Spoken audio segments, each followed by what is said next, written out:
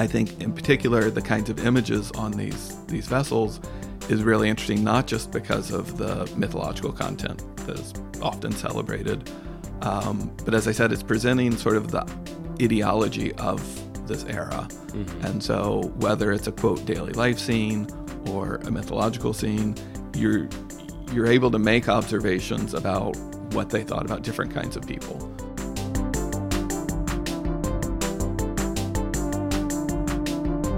I'm Bryan Burns. I'm an archaeologist, and my research is based in Greece.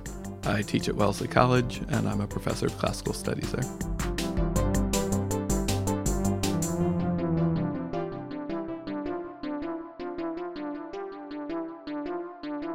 Here we are in Norfolk, Massachusetts with Bryan Burns on a blustery fall afternoon, seated around Pots the Game. I think you mean Pots. That is what I mean. It is, for those who are confused by that, it is all capitals with an exclamation point. And welcome, Bryan. Thank you. Thank you so much for joining us. Yeah, I'm excited to be here. Yeah. So we're sitting around Pots the Game. It is probably not known by anybody who is listening to this episode. It is I would say, boutique production. Yeah. Obscure. Yes, obscure. I was given a link from Bryan. Yes. His suggestion was, let's play this game together if we're going to do this kind of an episode. And we'll dig into that, like why this game in just a moment. But just to give folks a background, I had to dig up an old local newspaper article about a professor who was retiring and producing a board game about in Scotland. I believe in northern UK somewhere. Okay. It could have been Scotland. If you want to go up that far, I don't really remember. In Greater exactly. Britain, somewhere on that island. And so we were, in conversation about how to get this game here. I found this guy, and I said, can you send it to me? And long story short, and a few wire transfers later, the game showed up in full working order. And it's actually in great condition. Yeah, it's nice. It sits in front of us on the table. It takes up a small footprint. The components are simple, modest. Yeah, very minimal and classic. But effective. It has a very much like, Parker Brothers vibe. Yeah, on the table.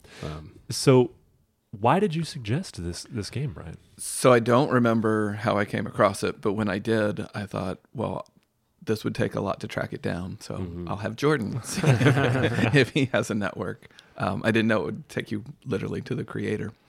But pottery is something that is just integral to archaeological work.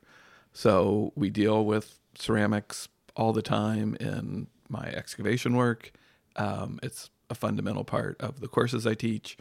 And I think it also has this presence for ancient Greece in museums. It's kind of what people expect to see in the Greek and Roman part of a museum are black and red pots and marble sculptures. Yeah. So one of my thoughts when we sat down with this game let me tell a brief anecdote of my own here. Mm-hmm. So when I was an undergraduate, I was privileged enough to take part in a study abroad program.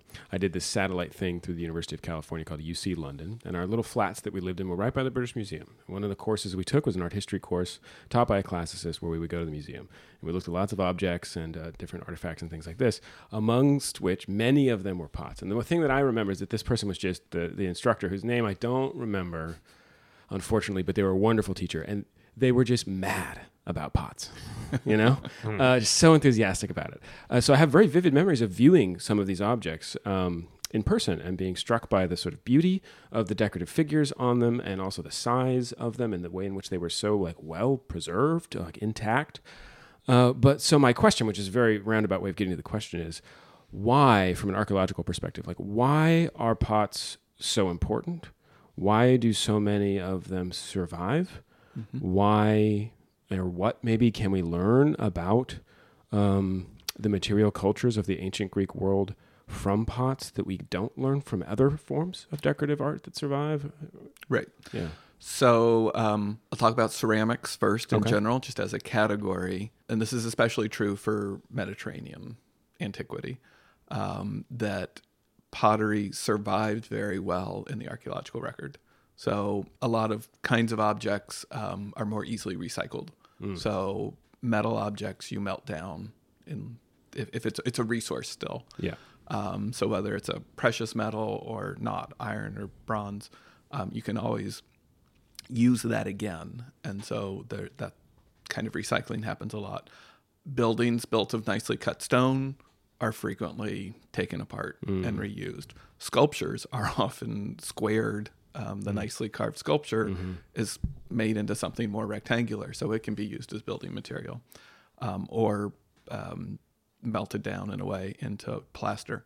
So pottery, you break it and you just have these pieces, these fragments that are going to stay there and are of no value. So when a building collapses, people are going to leave the broken pottery behind. So that's why it's this key part of archaeological work, is because it's so well preserved and because it changes over time and across regions.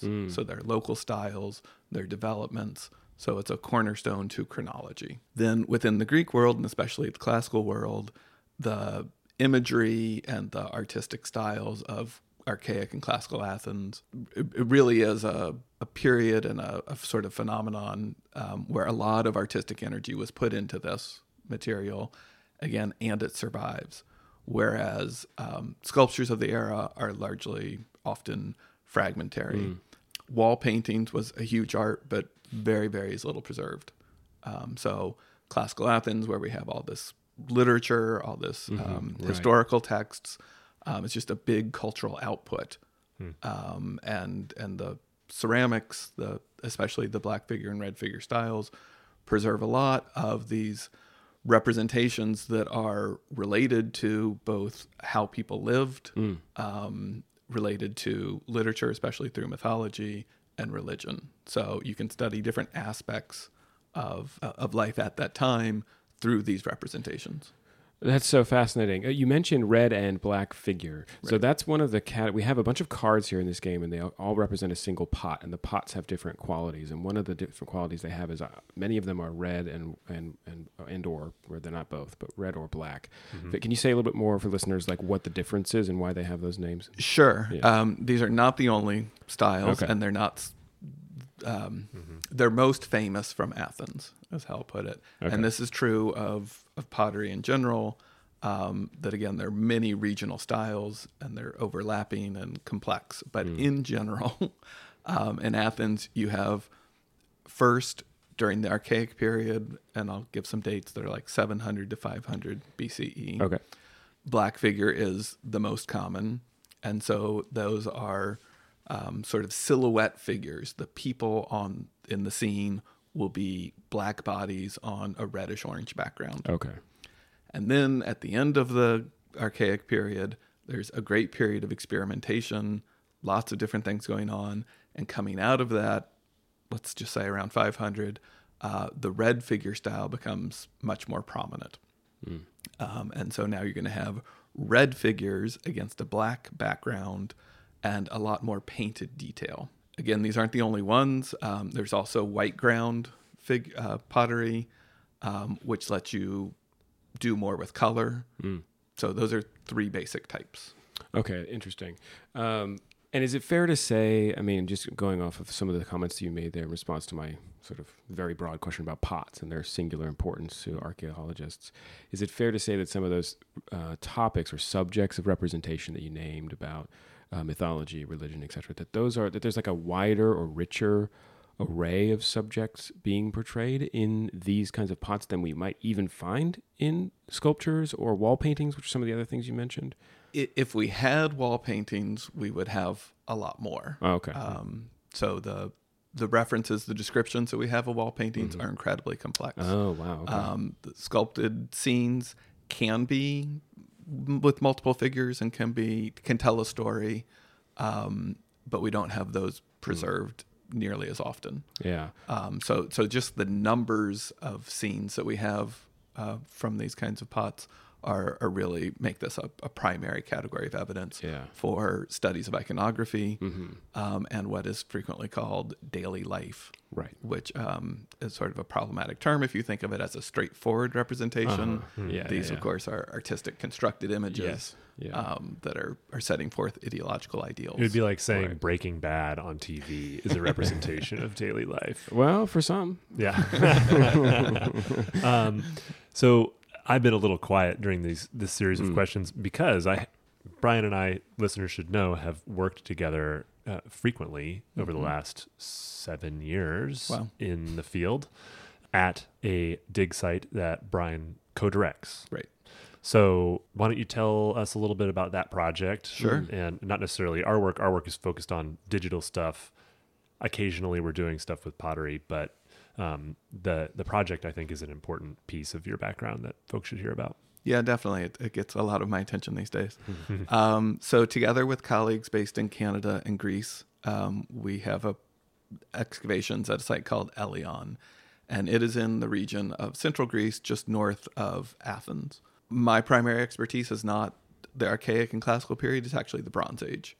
And what we excavate at Elion includes tombs and houses of the late Bronze Age, but then there is an important Archaic and Classical phase of activity at the site where we don't have a lot of Athenian pottery, but we certainly have a lot of material of that same era. And again, it's that kind of like the regional bounds and the activities that are going on in a certain place will be characterized very much by that ceramic evidence.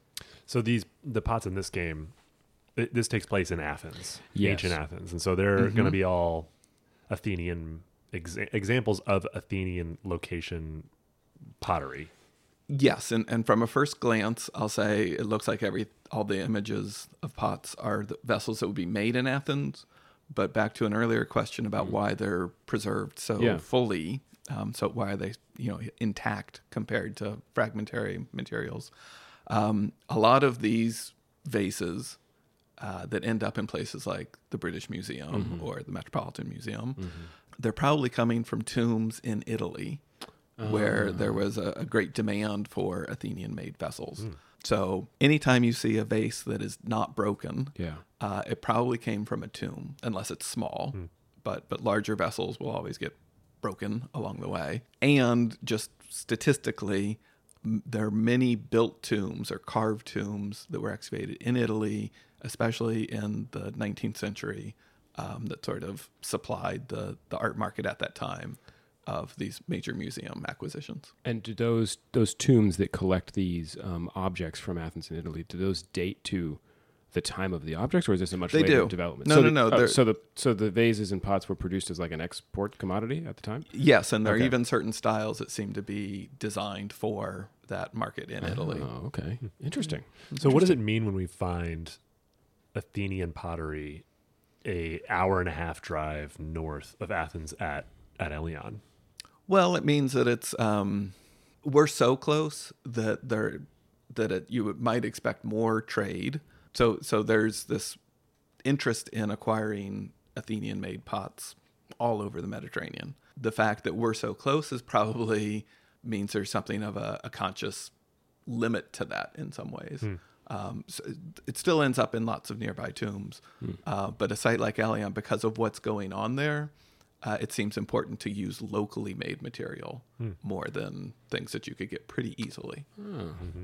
What was special about Athens in its ability to do what it apparently did become very famous for its pottery? So a key aspect is the clay of the area.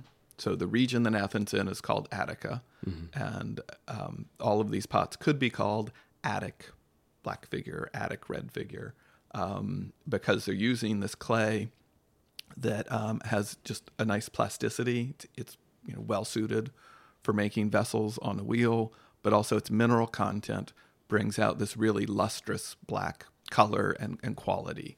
So when it's often called a black glaze, but it's not a glaze like other periods of pottery making. It's actually the clay itself that becomes this black and red color when produced under the right circumstances. So it's this expertise not only of the potting the vessel and the painting of it, but it's the firing in the kiln that's a critical factor to bringing out this characteristic. And it was I guess a place that had enough luxury time or something to be able to figure these kinds of things out. Yes, and just to excel in them. That the visual arts, material culture was of interest and importance. And so alongside literary productions, for example, there's just a lot of space and energy and money invested in this work. Why is it important for us to be talking about these ancient materials today? Well, I think one reason it's important is because it's all around us in these elite settings and presented as if not the origin point for Western arts. And so I think it's there, and it has this kind of cultural cachet that deserves to be questioned and interrogated. I think in particular, the kinds of images on these vessels is really interesting, not just because of the mythological content that is often celebrated, but as I said, it's presenting sort of the ideology of this era. And so whether it's a, quote, daily life scene or a mythological scene, you're able to make observations about what they thought about different kinds of people. So gender and age are really important in distinguishing between people, what they would call Greeks versus non-Greeks, different kinds of, Mediterranean cultures, the way that they're presented. These are all just like, it's an interesting system to look at.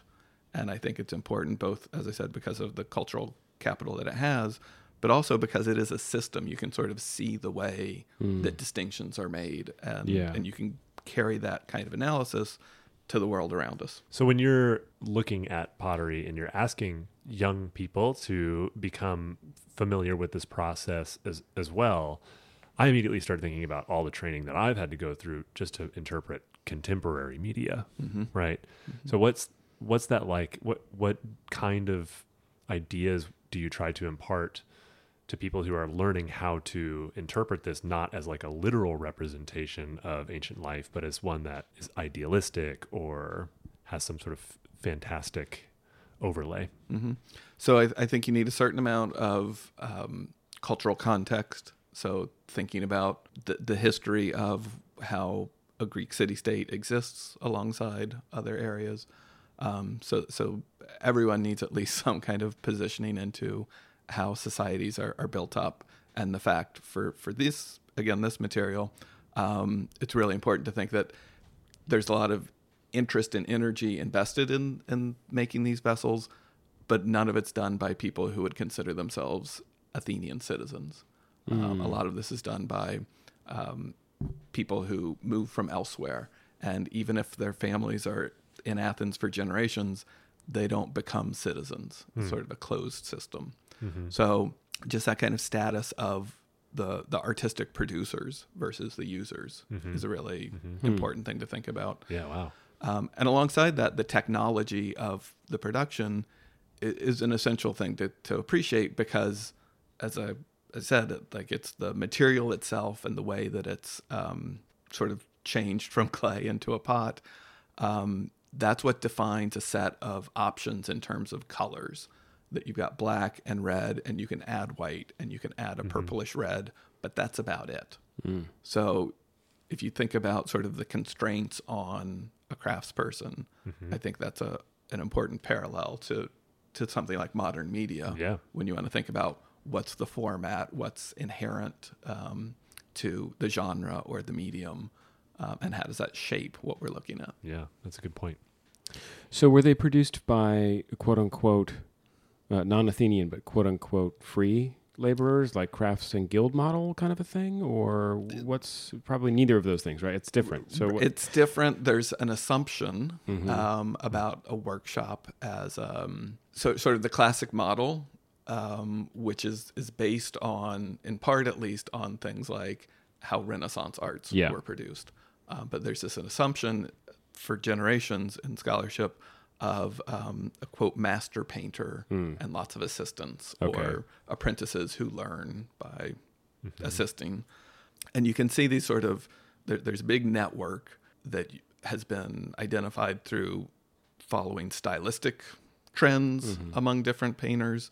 And then also there's a really interesting perspective in how the painters identify themselves and give clues to their relationships with each other, including their rivalries. And let me just say that, again, there's a whole system that assumes every pot is produced by a single artist, when in fact the potter may be the same or a different person as the painter, and a vessel may be painted by several people, the main scene versus subsidiary parts. And sometimes a painter or a potter will sign their name to a vessel, but not always. And so museum presentations will always say the artist is a certain name, a Greek name, or a sort of made up by scholars name, which might sound kind of bizarre. Like they always have the word painter in them. So the pan painter is a sort of scholarly construction of a persona. Poet. Yes. Right. Or they'll say unknown. You see a lot of that in museums. Artist unknown. Yeah. Do we know if these were being commissioned? We don't know for sure. Yeah. Yeah. So large, elaborate vessels, maybe. A lot of the writing on vessels will have names, but they don't necessarily say, who it's for, but they'll call out to people around them. So some rich family or person might say, we want a pot that has this motif on it or something like that. Interesting. Just to return briefly to my question. So the reason I was asking, I was curious because I know there's unfree labor happening here. Right? Yes. And so I was curious if those like pools of unfree labor intersected with this production chain for the pots in any way, or in even a direct way of painting, or if it was not those sort of decorative tasks, or I'm just curious about that. For sure, it's part of the network. There's enslaved labor throughout all aspects of Greek antiquity. And for classical Athens, we know there are a lot of enslaved people making up the workforce. For pottery in particular, I don't think we have a lot of specific evidence. We have representations of workshops which include people of different status. And so you could definitely say, oh, here's a group of workers. These ones are shown, sort of doing more menial tasks, and in a way where scholars will sometimes say, this seems to be an enslaved person, whereas this seems to be someone who's, a higher level. Right. Seems like a lot of people don't know that there were slaves in ancient Greece. Yes. Does that parallel with are there slaves represented on pots? Is there a lot of iconography that shares that history? So there's not a lot of iconography. There's some. For the Roman world, it's much more clear, both in terms of imagery and the way people are described. There's just more written in the Roman world. There are more inscriptions, and there's more inscriptions about people who were either still enslaved or especially freed people. That's a big category in the Roman world. Manumission, the freeing of enslaved people, also happens in the Greek world, and there are records of that quite a lot. But again, there just aren't as many of these particular representations of people while they're still enslaved. So there's an interpretation that's often going on there. Yeah. Interesting. I also maybe read at one point, I mean, this is maybe a little off topic, but since we're talking about the history of slaves in ancient Greece, I maybe read at some point that there were different types of slaves. Like if you became indebted to someone, you could become a slave to work off your debt, and then you would be freed when that was done. Right. So this is a key thing about the development of Athens and democracy in Athens, is that in the Archaic period, there's a ruling, an agreement, that an Athenian citizen cannot be enslaved for their debts. So that's part of your status within Athens as a citizen. Yes, is that you cannot be enslaved within your community. The people who are enslaved in Athens they could be Greek, but they're definitely non-Athenian by that very status.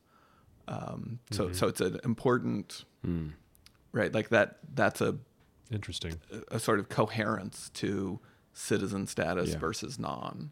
and just it's a key category for social stratification. Exactly.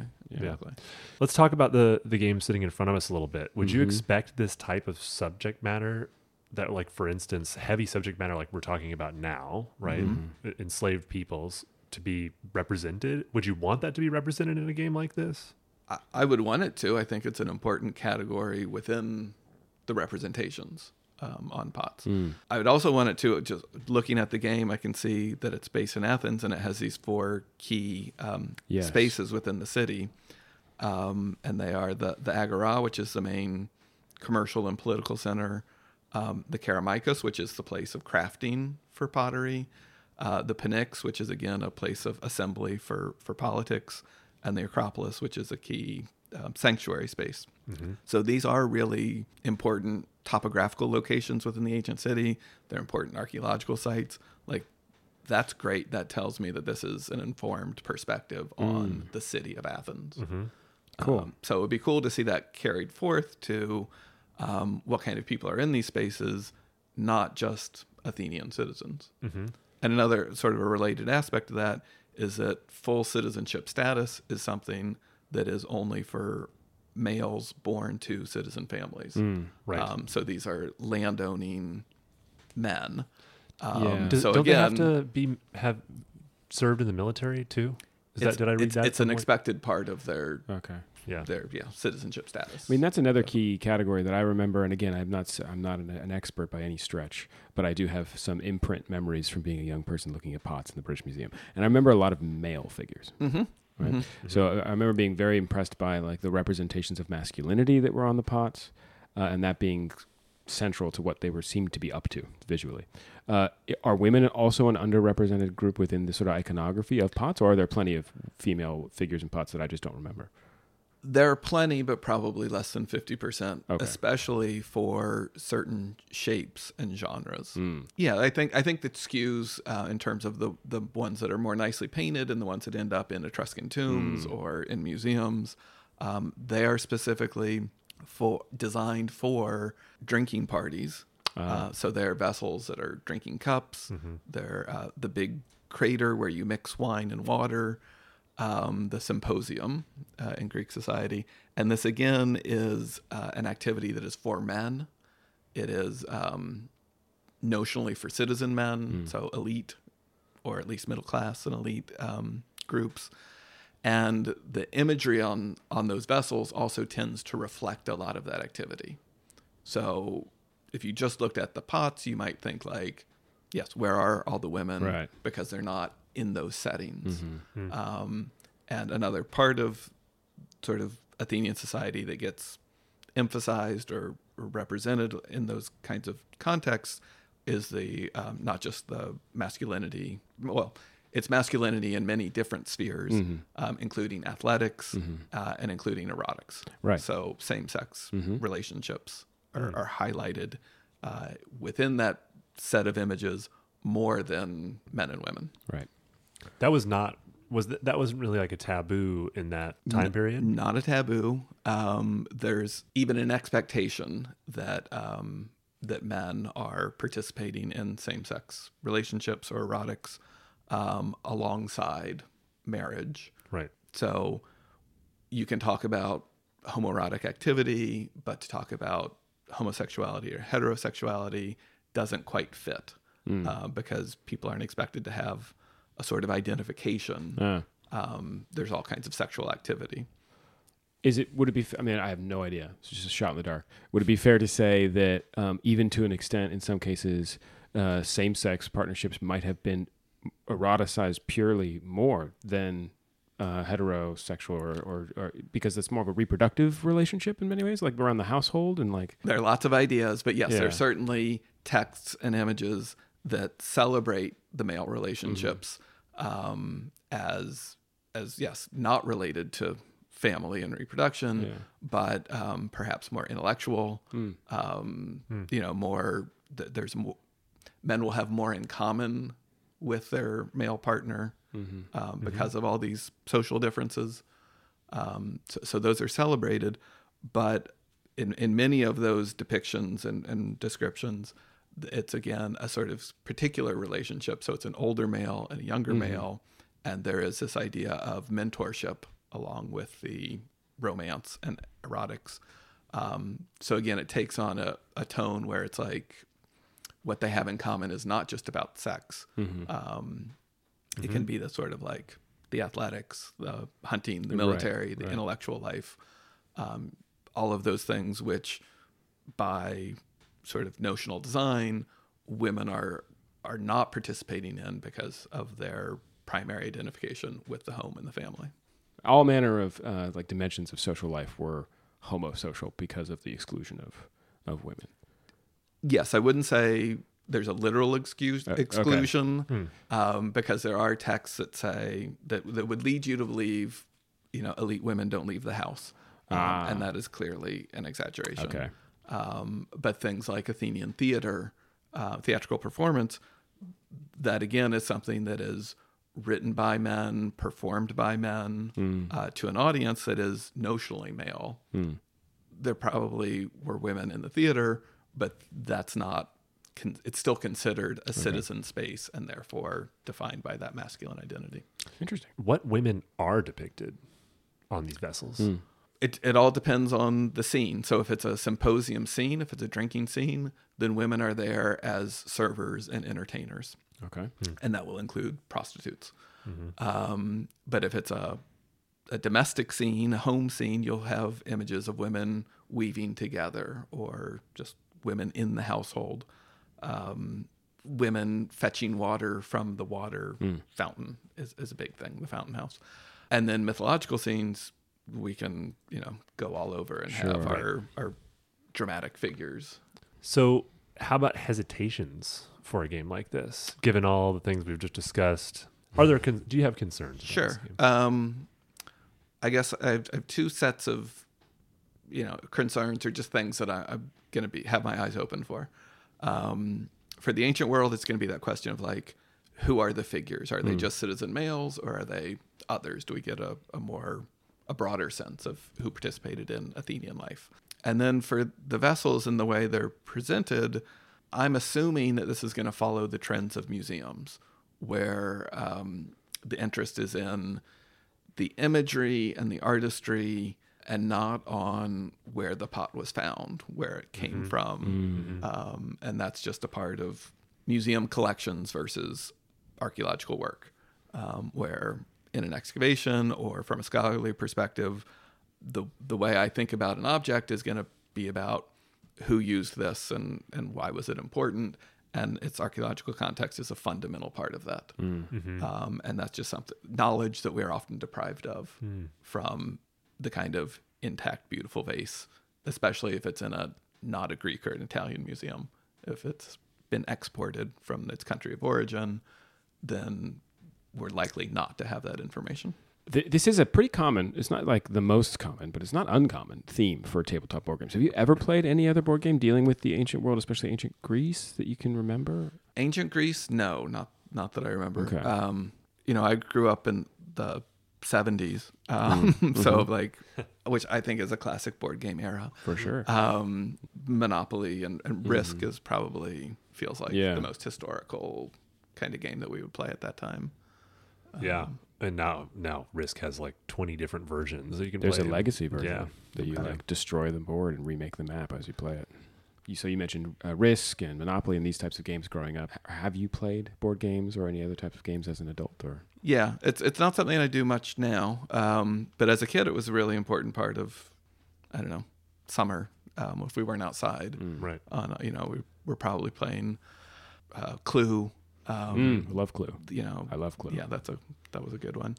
I was thinking about sort of the educational aspect of this. We had the neighbor's dad bought us a game that was called like the metric game. Because in the 70s, everything was going to go metric. Right. If only. So we needed to learn. That was kind of that was one summer. That probably didn't get played very much, did it?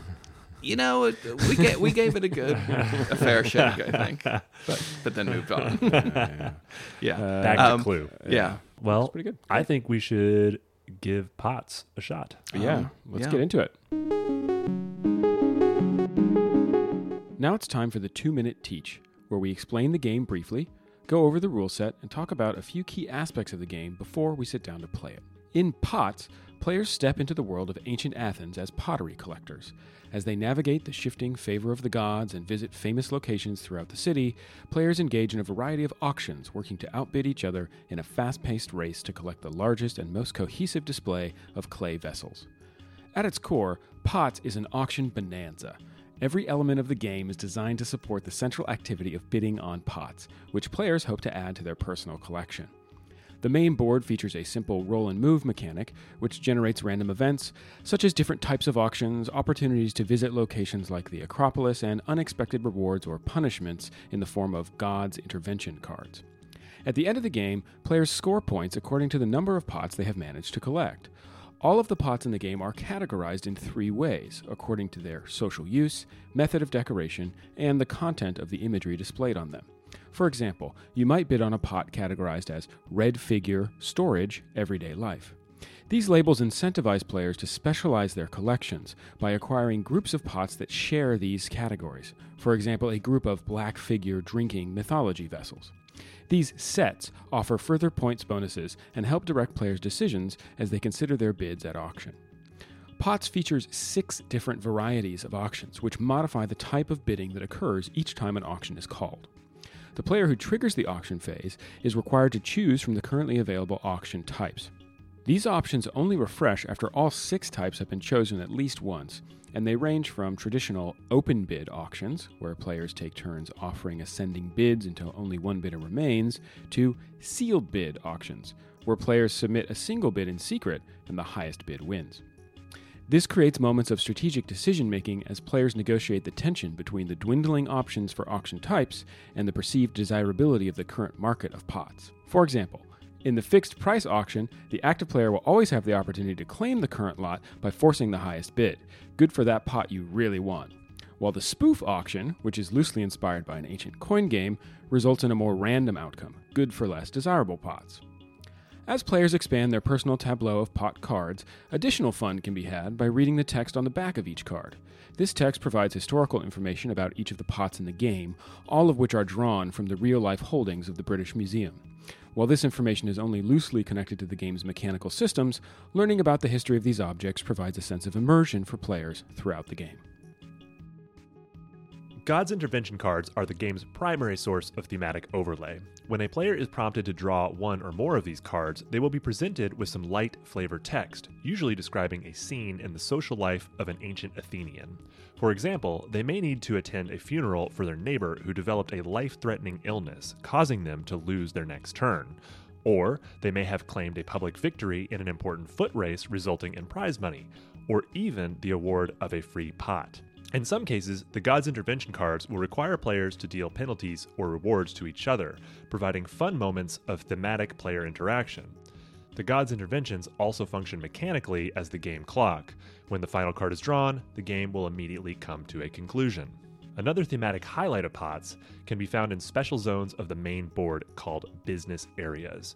These include the Acropolis, the Keramikos, the Agora, and the Pnyx. If a player lands on a space that allows them to visit one of these areas, they will spend the next few turns reaping the special rewards that area provides. For example, a visit to the Keramikos will provide the player with a highly discounted opportunity to acquire a new pot, which thematically aligns with the historical focus of this area as a pottery manufacturing hub.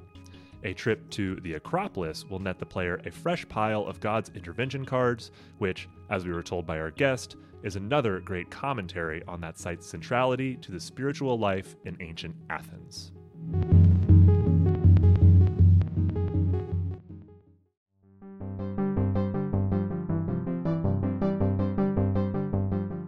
The person who was most recently in Greece went first. That would mean it would be you. I think so. I was there in July. Yeah. So I also presume that paper money was not a thing? Correct. Okay. That's why there's a coin on each. Yeah. Oh, forced exchange. Ooh. Bum, bum, bum. 54. Oh! I was about to go. I should have gone on 55. I thought 55, I'll get there. But then when it was clear, I thought, oh, I'll ride this longer. Like, oh, this is a great game. Yeah, it's fun, right? You are accused of being the son of a non-Athenian mother. Lose your next turn defending your your status in court. Wow. Brian's got some drachma burning a hole. Well, I did. Headed up top. In what world do you get to choose among the gods' interventions? Well, you know. There's a lot of mention of friends. There's friendship like a really key social virtue. Yes. Your friendships are your friend or an enemy, according to Plato. Wow. You know what? Actually, in the spirit of Plato, Jordan, you can take any pot from the face-up pool. Wow. Nice. Gift from your best friend. Thanks, Steve. That's how badly he doesn't want to give us 8 drops. Thank you. I got a really nice pot from my friend Steve.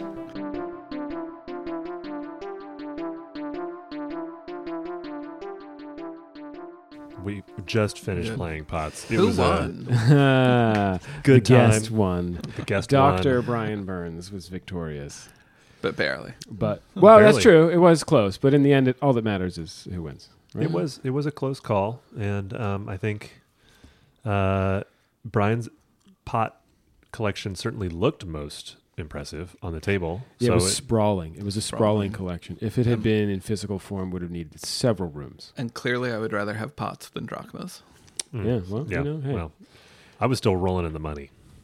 Yeah, you did have a lot of money. I was shocked to find out how much money you had at the end.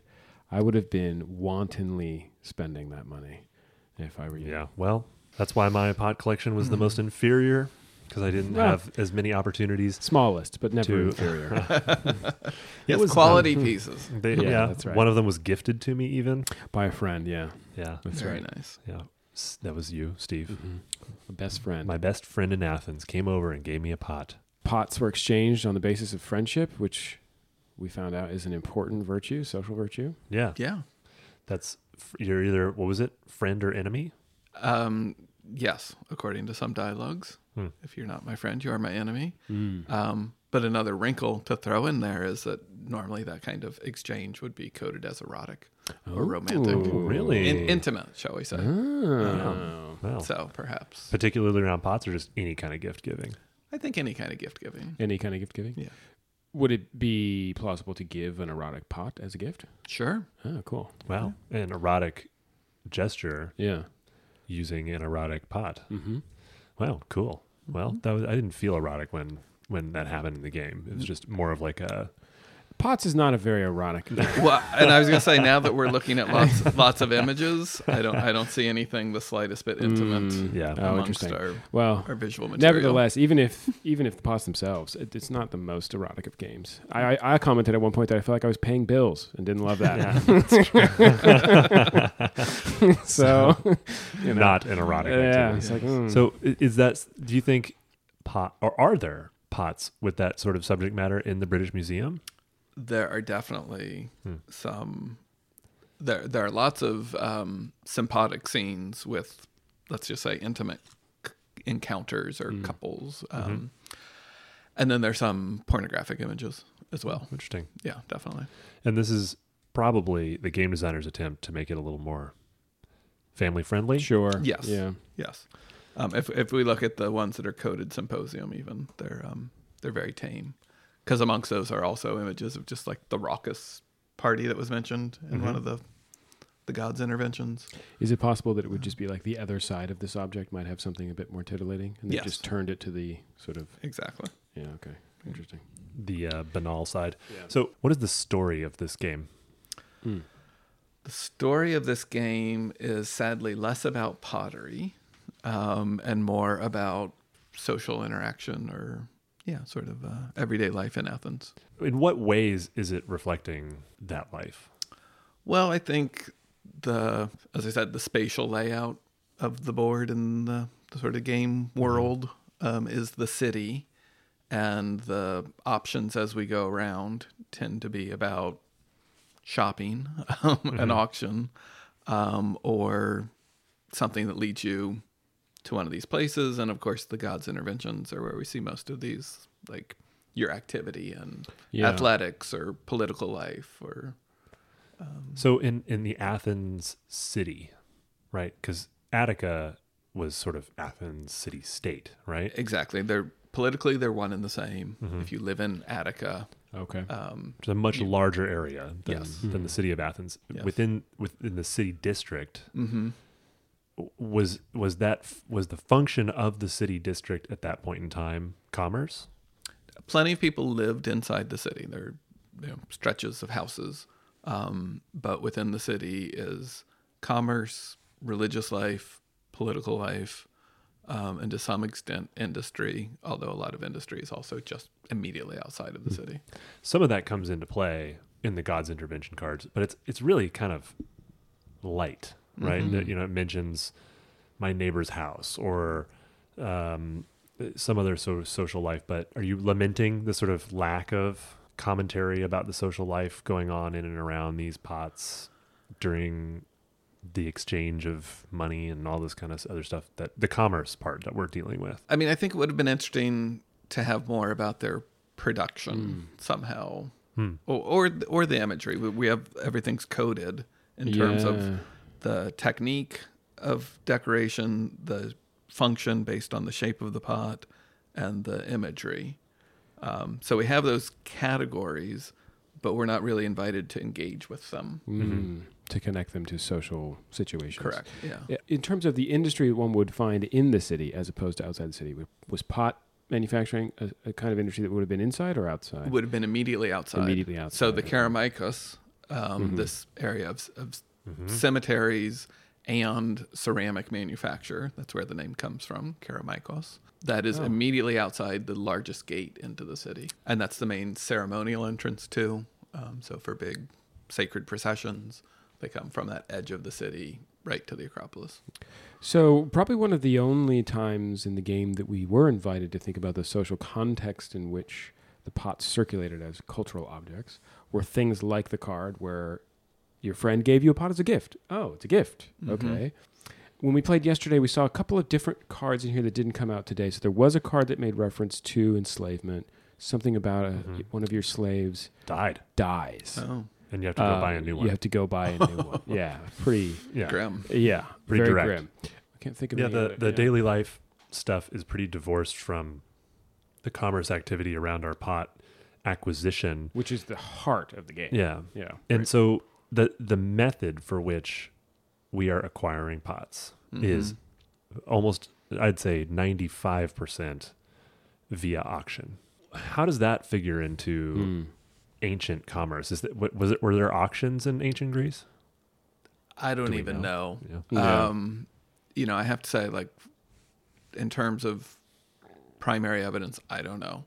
But what strikes me is that kind of mercantile activity is ideologically divorced from all of those other activities within the game that are about what citizens do. So the Speeches, winning the contest, giving a speech, participating in public life, right? The boule. That's all for people who identify as landed aristocratic or citizen people who don't need to participate in commerce. And so both the production of the vessels and their sales to a large extent would be done by others. Wow. So even in my Etruscan example where I was role-playing as an Etruscan elite, even then I would have a broker maybe who's acquiring these pots for me. I'm not the one who's monitoring the pot market and trying to capture the ones that I want for my collection. Right. There's a middle person in there. So maybe we're playing as brokers. We're pot in this brokers, whole situation. Yeah. Interesting. Taking our benefactors' money and There you go. running around the city and buying pots. But from random auctions that spring up no matter where you go. Around every corner. Yeah. But pot collecting was a phenomena? Like really getting beyond their utility and just sort of admiring them in collections? Or does that maybe reproduce a little bit more of the modern phenomena of collecting artifacts? Yeah, I think it is more the modern, and that's what's interesting is it's kind of like when you talk about acquisition. Yeah. Yes, that of course rings more of museums. Or Christie's or something like that, like private auctions. Yeah. Sure. But it's interesting because this idea of you have the different categories. That does ring true in the sense of, or looking at our collections, how diverse they are. When we have a set of vessels from a household, for example, they are not all matching china, in the sense that we would have like a set of dishes. They are this kind of like, it's a mix, and you may have things that go together in some way. There's some really interesting tomb groups where just among 6 vases, you can say like, well, these two are like the exact same type, and then this one thematically connects to another. There's like associations among them. So that idea of like picking things out to go together, I think we can find elements of that. That's cool. So would these have been on display in a household or in a public space of some kind? I think it's more that they would be displayed through their use. So it's at the symposium. If I invite you to my drinking party, I'm going to give you each a cup that's really entertaining or intriguing, and it's not until you're drinking from it that you're appreciating it and you're interacting with the different decorations on different sides of it. Keep in mind, these would be used in funerary rituals and public sacrifices, and so they would be a part of a lot of activities. And a lot of the activities that we were sort of introduced to, maybe they are enacted or shaped by the vessels as well. Yeah, so like these, like interesting, like a race. You might have a meal around a race, and you have you bring your meal or parts of your meal in like some fancy. Well, and the Pan-Athenaic race, which was mentioned, is one where you get a very specific type of pot as the prize for that. I'm trying to, I guess I want to try to contextualize. Maybe it's not possible, but I'm trying to like use a contemporary frame of reference for like objects that we use today. For like how expensive are these, right? Like, are these super fancy? Like, I'd only see these every once in a while, or are they kind of ubiquitous? Like, is there something that you could kind of compare it to today, right? Like pulling out your nice china when you have, like, I don't know, Thanksgiving dinner or something like that. Something like that. So our super high level of dining or gift giving or dedication to the god, that would be done with a metal vessel rather than a ceramic one. So it would be a gold precious cup metal to Athena, if you're up there. So that would be like ultra elite. Ultra elite. Okay. And because of that recycling, or just because of social values, at different periods of time, we don't have much of that evidence from classical Athens and other places. And they kind of fall apart, right? The metal doesn't last as long. Oh, gold lasts just fine. Yeah. But totally. people, I was thinking like bronze and things like that. Right. The problem with the gold is that people take it because like, oh, hey, gold. Yeah, exactly. And they melt it down and use it for something else. Okay. Interesting. Yeah. But so it's actually a debate about how the price of pots, their economic value, and it's hard to assess that through a direct monetary equivalent, but you can think about the amount of labor invested in them. So size and artistry really matters. Yeah. We paid an awful lot for our pots. Yeah, I certainly felt that way. Yeah. I mean, I started with 200 drachma. I had several opportunities throughout the game where I gained drachma for a variety of reasons. One in particular, one memorable turn to the Agora, where I netted 40 drachmas. Yeah. Big and money. I ended with 22 or something, right? So, I spent several hundred drachma on pots. That's actually you just brought up another point that I wanted to kind of discuss. So there's 4 locations that you mentioned that were places in the city where many of them, right? The Acropolis, namely, are places that many people would know or visit when if they're going there today. But in the context of ancient Athens, does this game do an okay job representing what might be going on in those places, right? So for an example here, the Acropolis, take the top 4 gods intervention cards, act on any 2 and discard the others. So I go there, I get these 4 like sort of random events that are like, quote, gods interventions, and something happens. What is that trying to say about the kind of activity that would be happening in the Acropolis?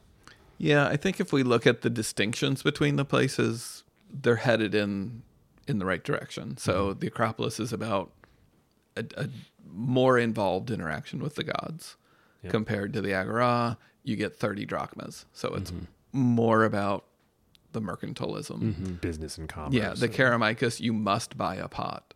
So it is about... Because that's that's the workshop. Right. But at a discount, because you're going straight to the factory. There you go. Yeah, there you go. Yeah. And what happens in the Pnyx? What happens in the Pnyx? Draw a God's Intervention card, then you call an auction of 2 pots, choose the pots, and so the Pnyx is sort of like you're dictating the terms of like the auction for a round. So that seems like we don't love that. Okay. Yeah, the Pnyx is about democratic debate and assembly. Okay, so that seems like maybe more of a balance to the other 3 variable powers. Maybe It's like, so. we need to engage this system in some way. Yeah. Right. So, Yeah. Interesting. in what ways did this game meet your expectations for a game about ancient pottery? I'd say it impressed me that it is categorizing the vases by technique and function. So I'm glad that it's not just about the imagery, which I think is a way that a lot of these scenes could be presented as just like, here's the myth. And instead we're at least being invited to think about the symposium, storage, etc. But I think it could go further. So there are a lot of things that are very distinctive. So like the white ground lekythoi, these oil jugs that are very particular shape, very particular imagery, because they're used for funerary use. They're put in the grave. They hold the oil that you use to anoint the body of the deceased. So there's like a rich story to tell there through these pots. And I don't feel like we're really getting... There's like a ceremonial as opposed to everyday life. Maybe. Every time is a bit of a catch-all. If you could, this kind of leads into another question. If you could push this game further, or perhaps completely design your own about Athenian pottery, what sort of things would you do differently? Well, I would love to, delve deeper into these cases like the lekythoi, like the sympodic drinking cups, where the imagery is about the activity. It's directly representing and informing what you do at the symposium, what you do at the gravesite. So I think there's the material, the objects themselves are giving you this opportunity. You're talking about a more complex game where there's like maybe different types of actions you can take based on the different pots you have available to you. Yeah, exactly. Or different sites you can only take actions in if you have a pot to use there. Well, if you go to the water fountain, you need a hydria. You need the vessel that's designed for gathering and pouring water. And maybe more of a more robust production engine where you're making pots. That would be. Really right fun. Now there's just sort of like a boundless supply of fine wares that we're just bidding on that seem sort of evenly distributed in terms of their type and function. Yeah, that's interesting. There was never like a glut of drinking vessels, or like, I don't have any, because it doesn't matter, right? So it's like, whether it's a drinking vessel or a storage vessel is irrelevant to me. I just need to know that I can collect it. I can always do all of the actions. Yeah, it would be cool if your God's intervention was you need water, or you're going to a funeral, you need to get this kind of vessel. That circles right back though to being to this point that the auction and the just the act of purchasing is really the core backbone. It's everything about this game mechanically, right?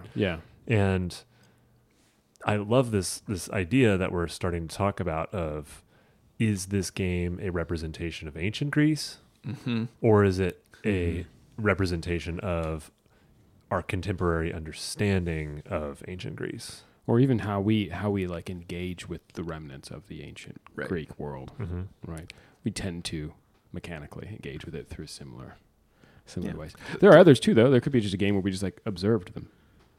I don't know what kind of game that would be. That's another major way we engage with these, right? That was my little anecdote, was like looking at them, But I don't work at the museum. If I worked at the museum, maybe I'd be collecting them a bit more, right? Well, and as you said earlier, either the museum or the Christie's auction house, right? It is about that collecting, acquisition, typology. That's very much like, you want any kind of pot, you want to build up your collection, But if you can specialize in these different areas, that's even better. Which is sort of what you're saying about so that's sort of what your distinction here is, that that's not necessarily going on in ancient Athens. Right. That we're collecting pots only if we really have a need for them, or use for them. Yeah. To use them. Yeah. Right. That's fascinating. Mm-hmm. Yeah. It's cool. Did playing pots, the game, did it prompt you in any way creatively to sort of think about how people who are not archaeologists think about or interact with pots? One thing it makes me think of is what Jordan and I are working on in terms of the applications of digital models of objects and places that we excavate at Elion. And we're trying to find ways to motivate students within a virtual setting to engage with the artifacts. And it's sort of a tension between we don't want to just send them out to collect, to build up. To acquire, yes. Yeah.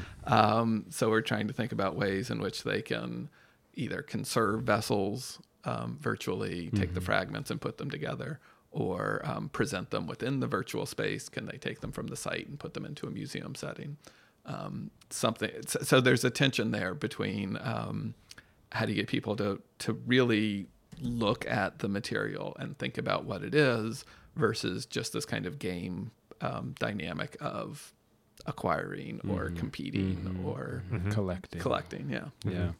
Yeah. I wonder if there's a parallel with what you were just sort of describing about the difference between collecting and actually engaging, and the way we present objects in museums. Right?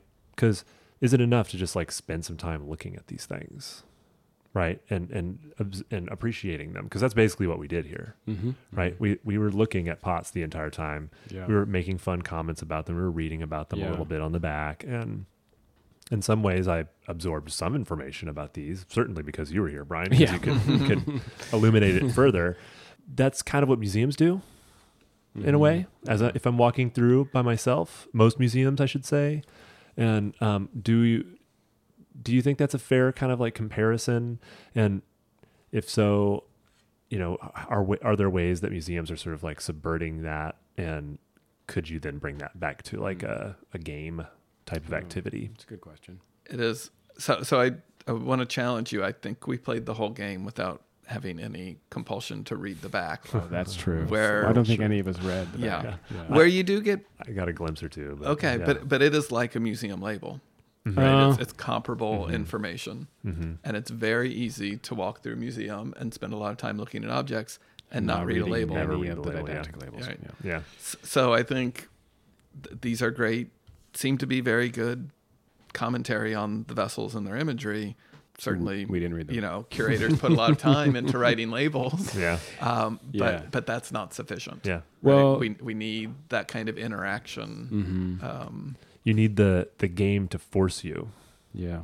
The back of the card is totally irrelevant to the flow of the gameplay. So if you're focused on how many pots you have and how much money you have and which bid you're going to choose, and what everyone else is doing, you're not going to have any time or inclination to even think about reading the back. I do like this idea of having a game that makes you use the pots rather than just collect them. That's kind of cool. Or even in a museum space, go natural history style. What if we just displayed ancient objects in a diorama with people drinking out of them? You know what I mean? Instead of having them on a plinth. There's probably very real material reasons why you don't do that, because they're delicate and they'll break. It'd be funny if you had a house sitting in front of you here, like a diagram of a house. Oh yeah, on the table. You can, you only have so much space in your house, right? And you can only have one hydra because there's one spot for it, right? Right. Yeah. You can only have so many perfume jars, right? And so, maybe that's the one you can have unlimited of. Well, Brian, thank you so much for joining us. I've had a great time. This was just a pleasure to play and learn about pots with you. Yeah, thanks for having me. So we just finished playing pots. Yes, and we also finished discussing pots. Yes, with Brian. It was a fun time. It was a rip-roaring time. Actually, pots is kind of a rip-roaring game. Yeah. I have to say, the auctioning mechanics and the variable auctioning mechanics, 6 different ways to auction, is exciting. It is pure auction pleasure. It's an adrenaline fest. Yeah. We had a lot of fun auctioning things. There was a couple of moments that I think maybe some of the most suspenseful auction moments I've maybe ever had. The Dutch auction in a game. Yeah. And I missed out on both of them, which was heartbreaking. But it was like, talk about push your luck. Yeah. That's the wonderful thing about the auction variables is there's like different types of, you get other things layered in. Like the Dutch auction becomes a push your luck auction. And anyways. It's clever. Yeah. I mean, there was 6 different kinds of auctions. We did them all multiple times. I guess you and I are becoming kind of like auction fans. Yeah, we're having a moment with it for sure. So, it's kind of a game for us right now. Yeah. We should. I was about to sort of go off on that, but that's it's irrelevant to the current situation. But some other time we'll do a casual. Everybody should know that we like auctions. Yeah, we've been playing a lot of auction games. But I think Bryan enjoyed himself. He very much enjoyed himself. Seemed like he had not been playing games in a while. He said he had a great time. I think we have some meaningful moments, unexpected expertise, and subject matter scores. Without a doubt, we had lots of meaningful moments. And there was a good deal of unexpected expertise. So let's dive into it. Let's see what we pulled out. So, my meaningful moment why don't you go start first? Came from you. I think we have the same meaningful moment. Gifting the pot. Yeah, well, there we go. Let's talk about it. So this is, it was kind of a meaningful moment in that it was sweet. Yes, you were prompted to give a pot to your best friend in Athens. The card described that situation, and if you were to follow up on that action, you're going to do that, what the card was requiring you to do. You had to actually kind of say, I'm your best friend in Athens. Yeah, right. It was a lovely moment. But for me, that aside, it's a big part of it. Yeah, great. Sure. I had a nice time. Yeah, I love it when games it was nice. Encourage good behavior, even in competitive environments. I have an interesting response to that. Okay. I don't think this game encouraged that. I actually don't think it was the right decision for me to make within the game. Interesting. Right? It actually wasn't beneficial. Yeah, it helped. right. It gave you a way into the pot race. You were kind of shut out of the pot race, but it went against the system of points. But it also was maybe the most meaningful moment in the game for me, or I should put it this way, maybe the only meaningful moment. Well, so I'll hold my thoughts on that front, but you continue. Yeah.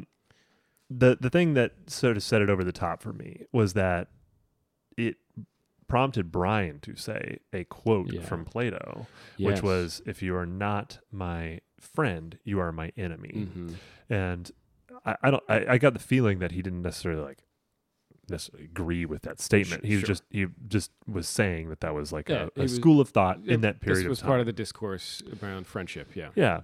And it just made me think pretty expansively about the idea of community in ancient Athens.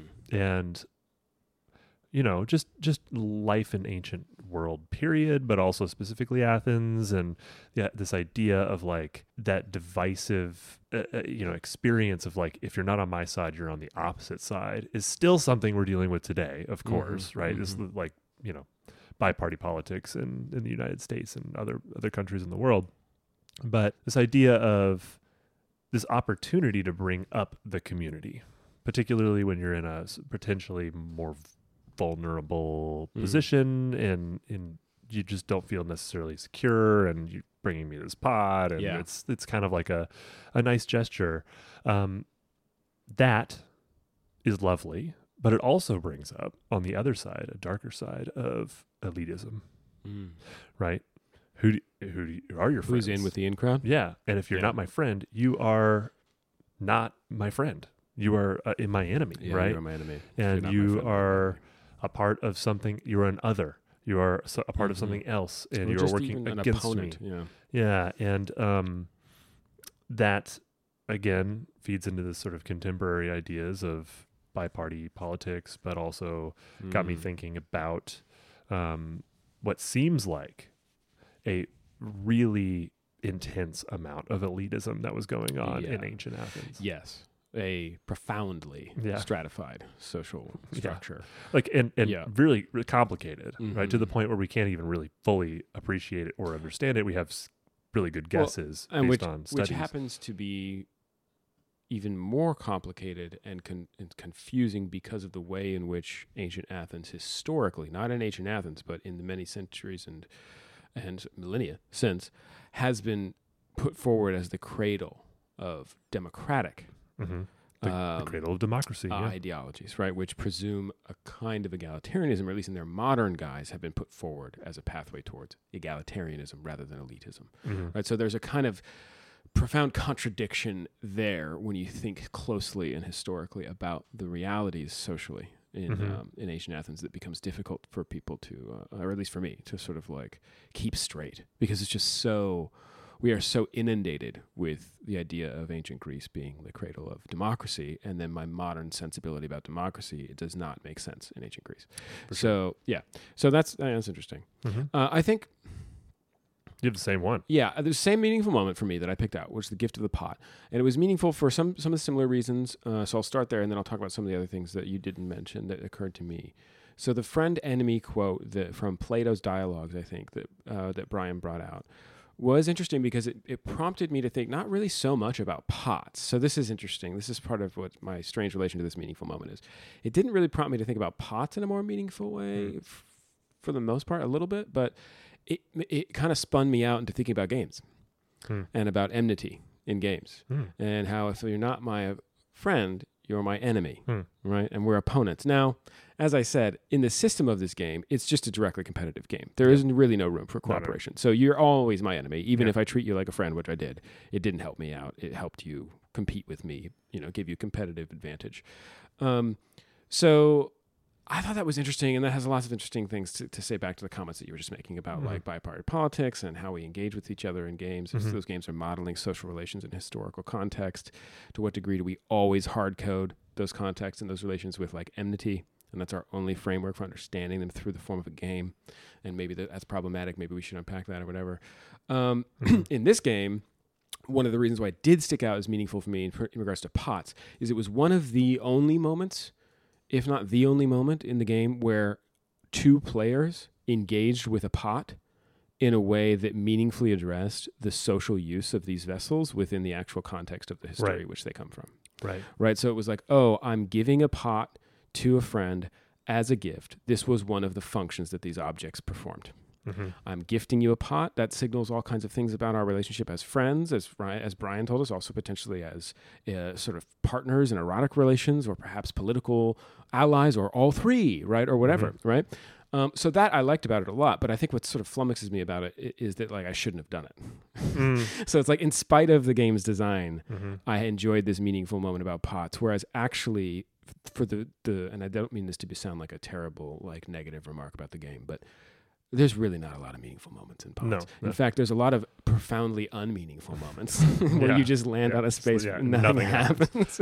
So it was sort of like in spite of itself, I made this decision. But also, like even without trying, just sort of like by accident or whatever, the game's structure. So this occurred as a choice, which just makes it interesting too, right? Because it was, I have to pick two God intervention cards and I have to choose one. And so I chose the one that was more meaningful for us at the table as players, because it got us thinking about our own friendship, about friendship and enmity, but it was also happened to be more meaningful in terms of it helped us enact what pots were used for.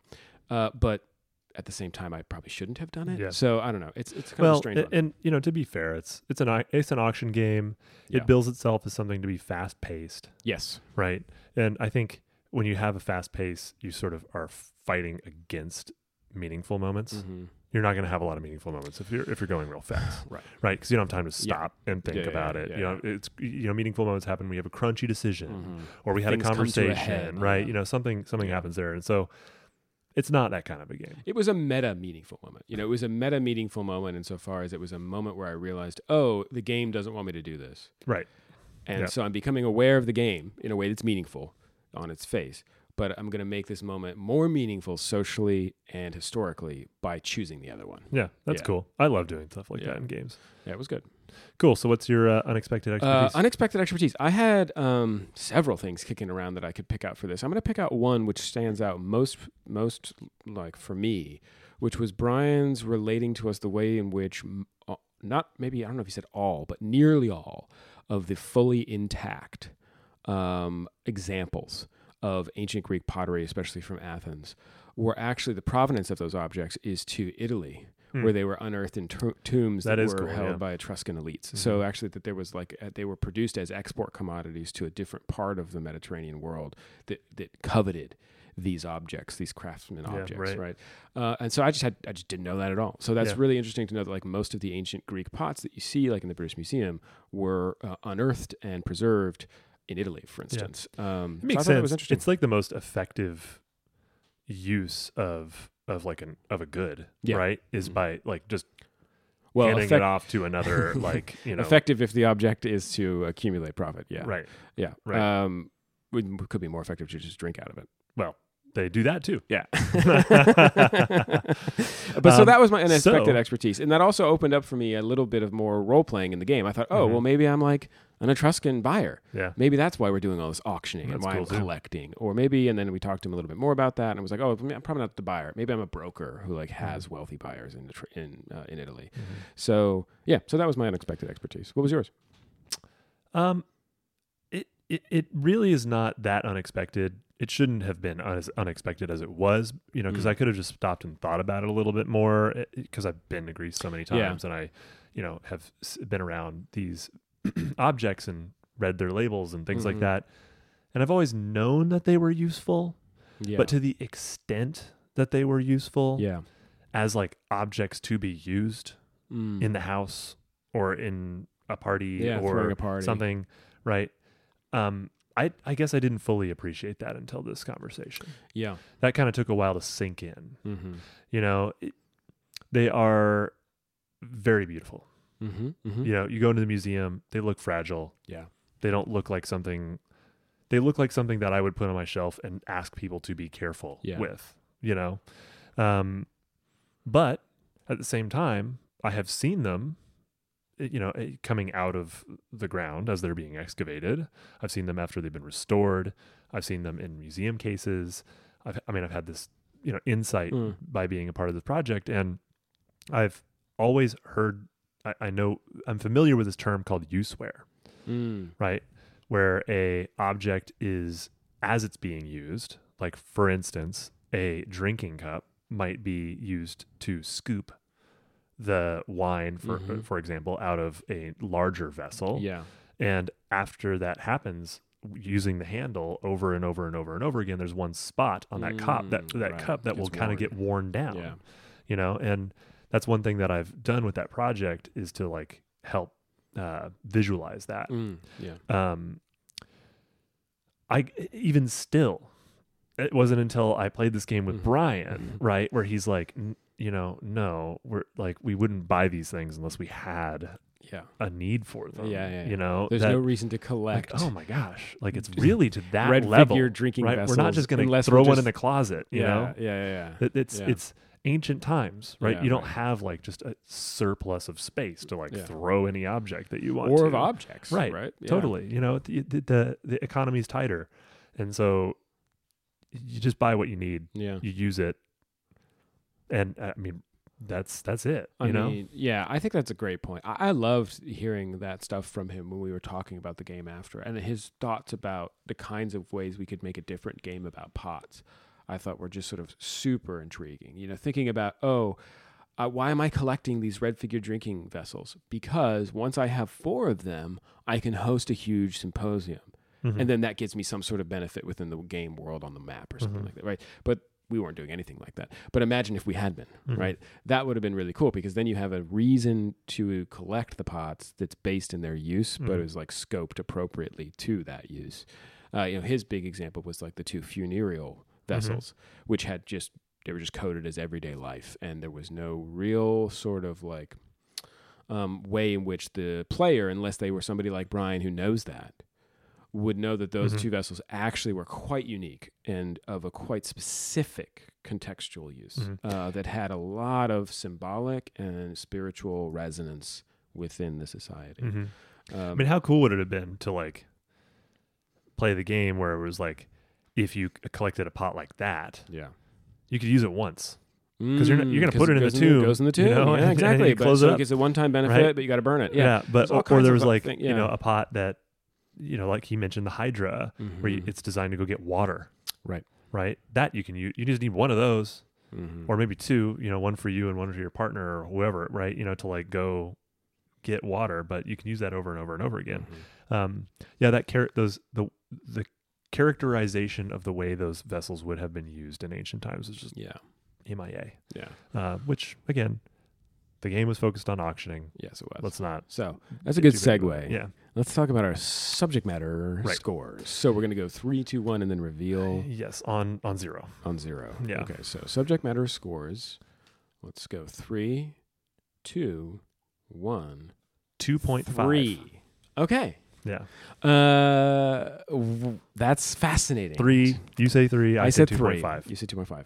I have a heavily caveated 3. Yeah. Well, But, mine may go lower by the end of this conversation, because really it's just an auction game, and the pots are just like we could have been auctioning anything. Yes, that's precisely why this is like less than 4 for me. Right? It's I mean, we could have been auctioning rocks. we could have been auctioning Empire State Buildings. Like we could have been. It could have been anything. ocean liners.